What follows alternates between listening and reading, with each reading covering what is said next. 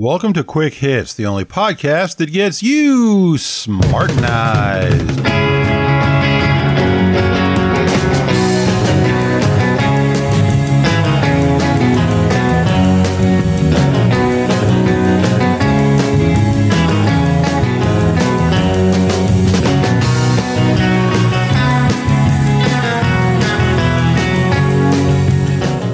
Today's episode, lists.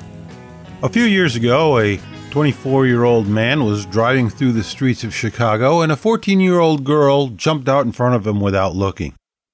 He slammed on the brakes. He was pissed, and he got out of the car to have a little conversation with her. She ignored him and turned to leave, and he grabbed her by the arm.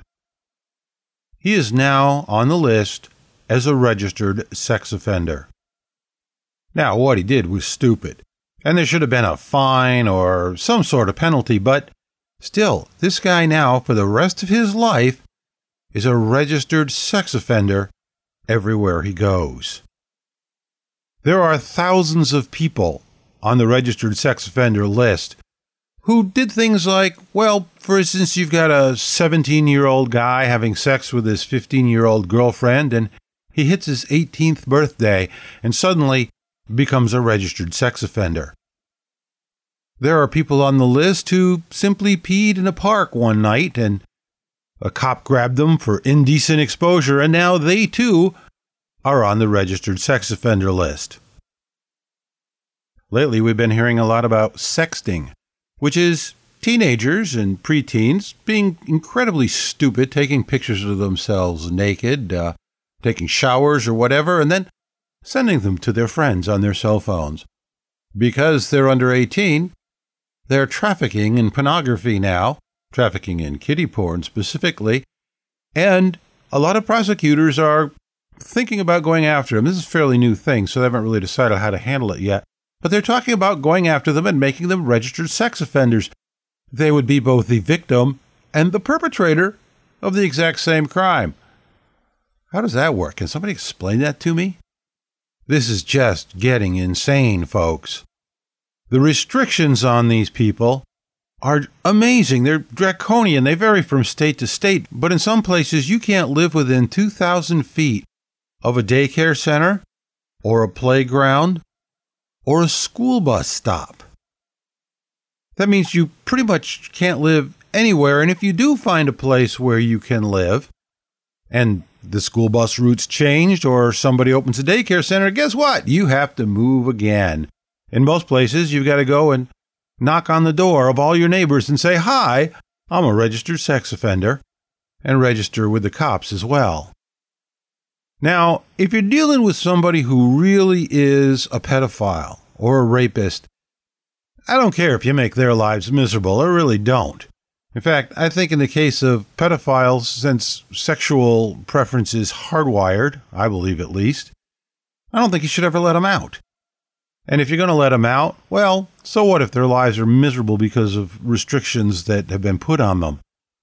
But we have hundreds of thousands of people on this list that don't belong there, and their lives are ruined by it.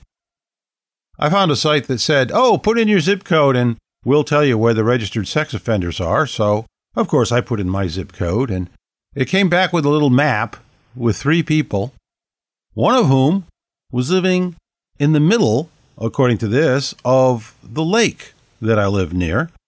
Now, there's no houseboats on the lake, so he must have a secret underwater lair. But then I went in and I keyed in the names of the people that it gave me, and there was no reference to them anywhere, no news stories, no nothing. So wherever these folks are getting their information from, it's completely bogus. But it doesn't really matter, because once you get on a list, it's almost impossible to get off.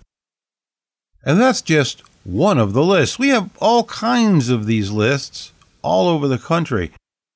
Take, for instance, the famous TSA list, the no-fly list. Only a government bureaucrat would be stupid enough to put something like this together and base it on name only, not a social security number, no physical descriptions, just a name. Like, no 2 people have the same name. I signed on for Facebook a while ago and was amazed that there were 20 different Dave hits on there already. It's a pretty uncommon name. But if any one of us annoys the government, and let's face it, it will probably be me, then none of us will be able to fly again. There are cases of parents suddenly finding that their infant can't get on the plane because they're on the terrorist watch list. You can't get off the list. They won't tell you why you're on it. They won't tell you if you're really the person who's on it. And when it hit Ted Kennedy, a fairly common name, I would guess, it took him, with all of his pull, 8 months to get off that list. So the chance of you getting off of that list, approximately 0. There is a deadbeat daddies list out there. Now, I don't like the phrase deadbeat daddies. There really are some deadbeat daddies out there, but there are an awful lot of people out there who have just been so badly and thoroughly screwed by the system that they've just abandoned any participation in it. If you Google father's rights, you will see a lot of just heart-wrenching stories of people who have been royally screwed.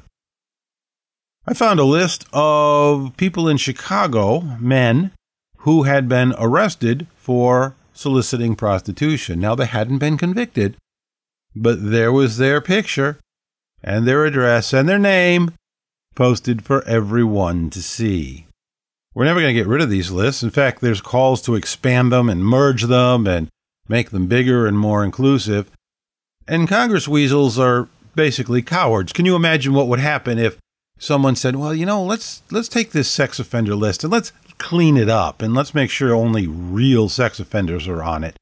We need to reduce the number of people that are on there. People would be screaming. Their constituents would have a fit. And more importantly, their competitors would use it against them, saying, well, this guy is defending pedophiles. So since we can't get rid of these lists, I do have a proposed solution that will take a while and it'll take an awful lot of people helping with it, but it would also be a lot of fun. Here it is. What we need are people who will put names on that list that don't belong there. I'm sure Ted Kennedy is a little more suspicious, a little less enthusiastic about the TSA no-fly list right now.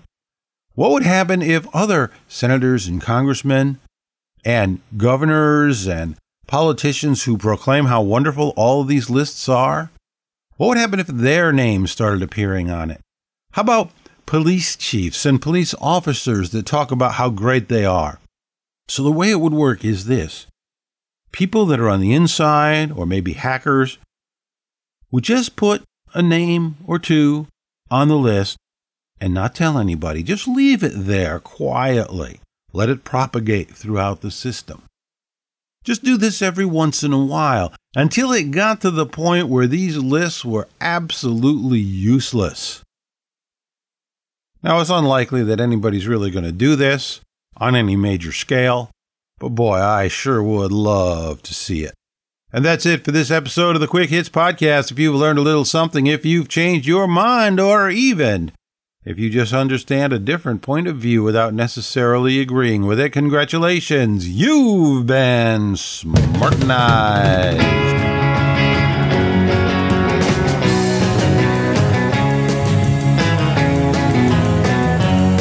If you're not listening to Blood Witness yet, why not? It's great. It's got sex and blood and violence and gore and humor and terrific characters and a quirky plot.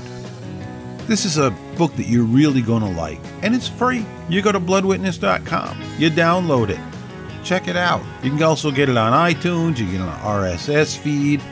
Later on this week, you'll be able to get it on Audiobooks. It's all over the place. Don't miss it. bloodwitness.com. Thanks to Irvan Andel, who sent me a nice box of cigars. They're Brazilian cigars. I didn't even know that Brazil made cigars, although it makes sense that they would. They're long, thin panatellas with, they're fairly mild with a little bite to them. They're nice. Thank you very much. He sent that along with a letter with the stickers peeled off, one that said "Smoking Kills" and another that says "Smokers Die Younger." I'm going to ask you to do me a favor. If you're getting this through iTunes, and I know a lot of you are, go to iTunes and leave a review. You can leave a review for Blood Witness too while you're there. Currently there aren't any. But leave a review that puts a few stars on it and talks about what it is, because most of the reviews that are on there are fairly old. One of them on there, one of the first ones said, I used to like this show because it was balanced, but it's not anymore. And that really ticked me off, because this show has never been balanced. Never supposed to be balanced. If you want balance, go listen to a couple of other podcasts with a different point of view. This is simply my opinion. That's all. Nothing more, nothing less. And so that's a good segue for me to close this piece. Always remember that the Quick Hits Podcast is nothing more than a journal of one man's opinion, and therefore should not be taken too seriously.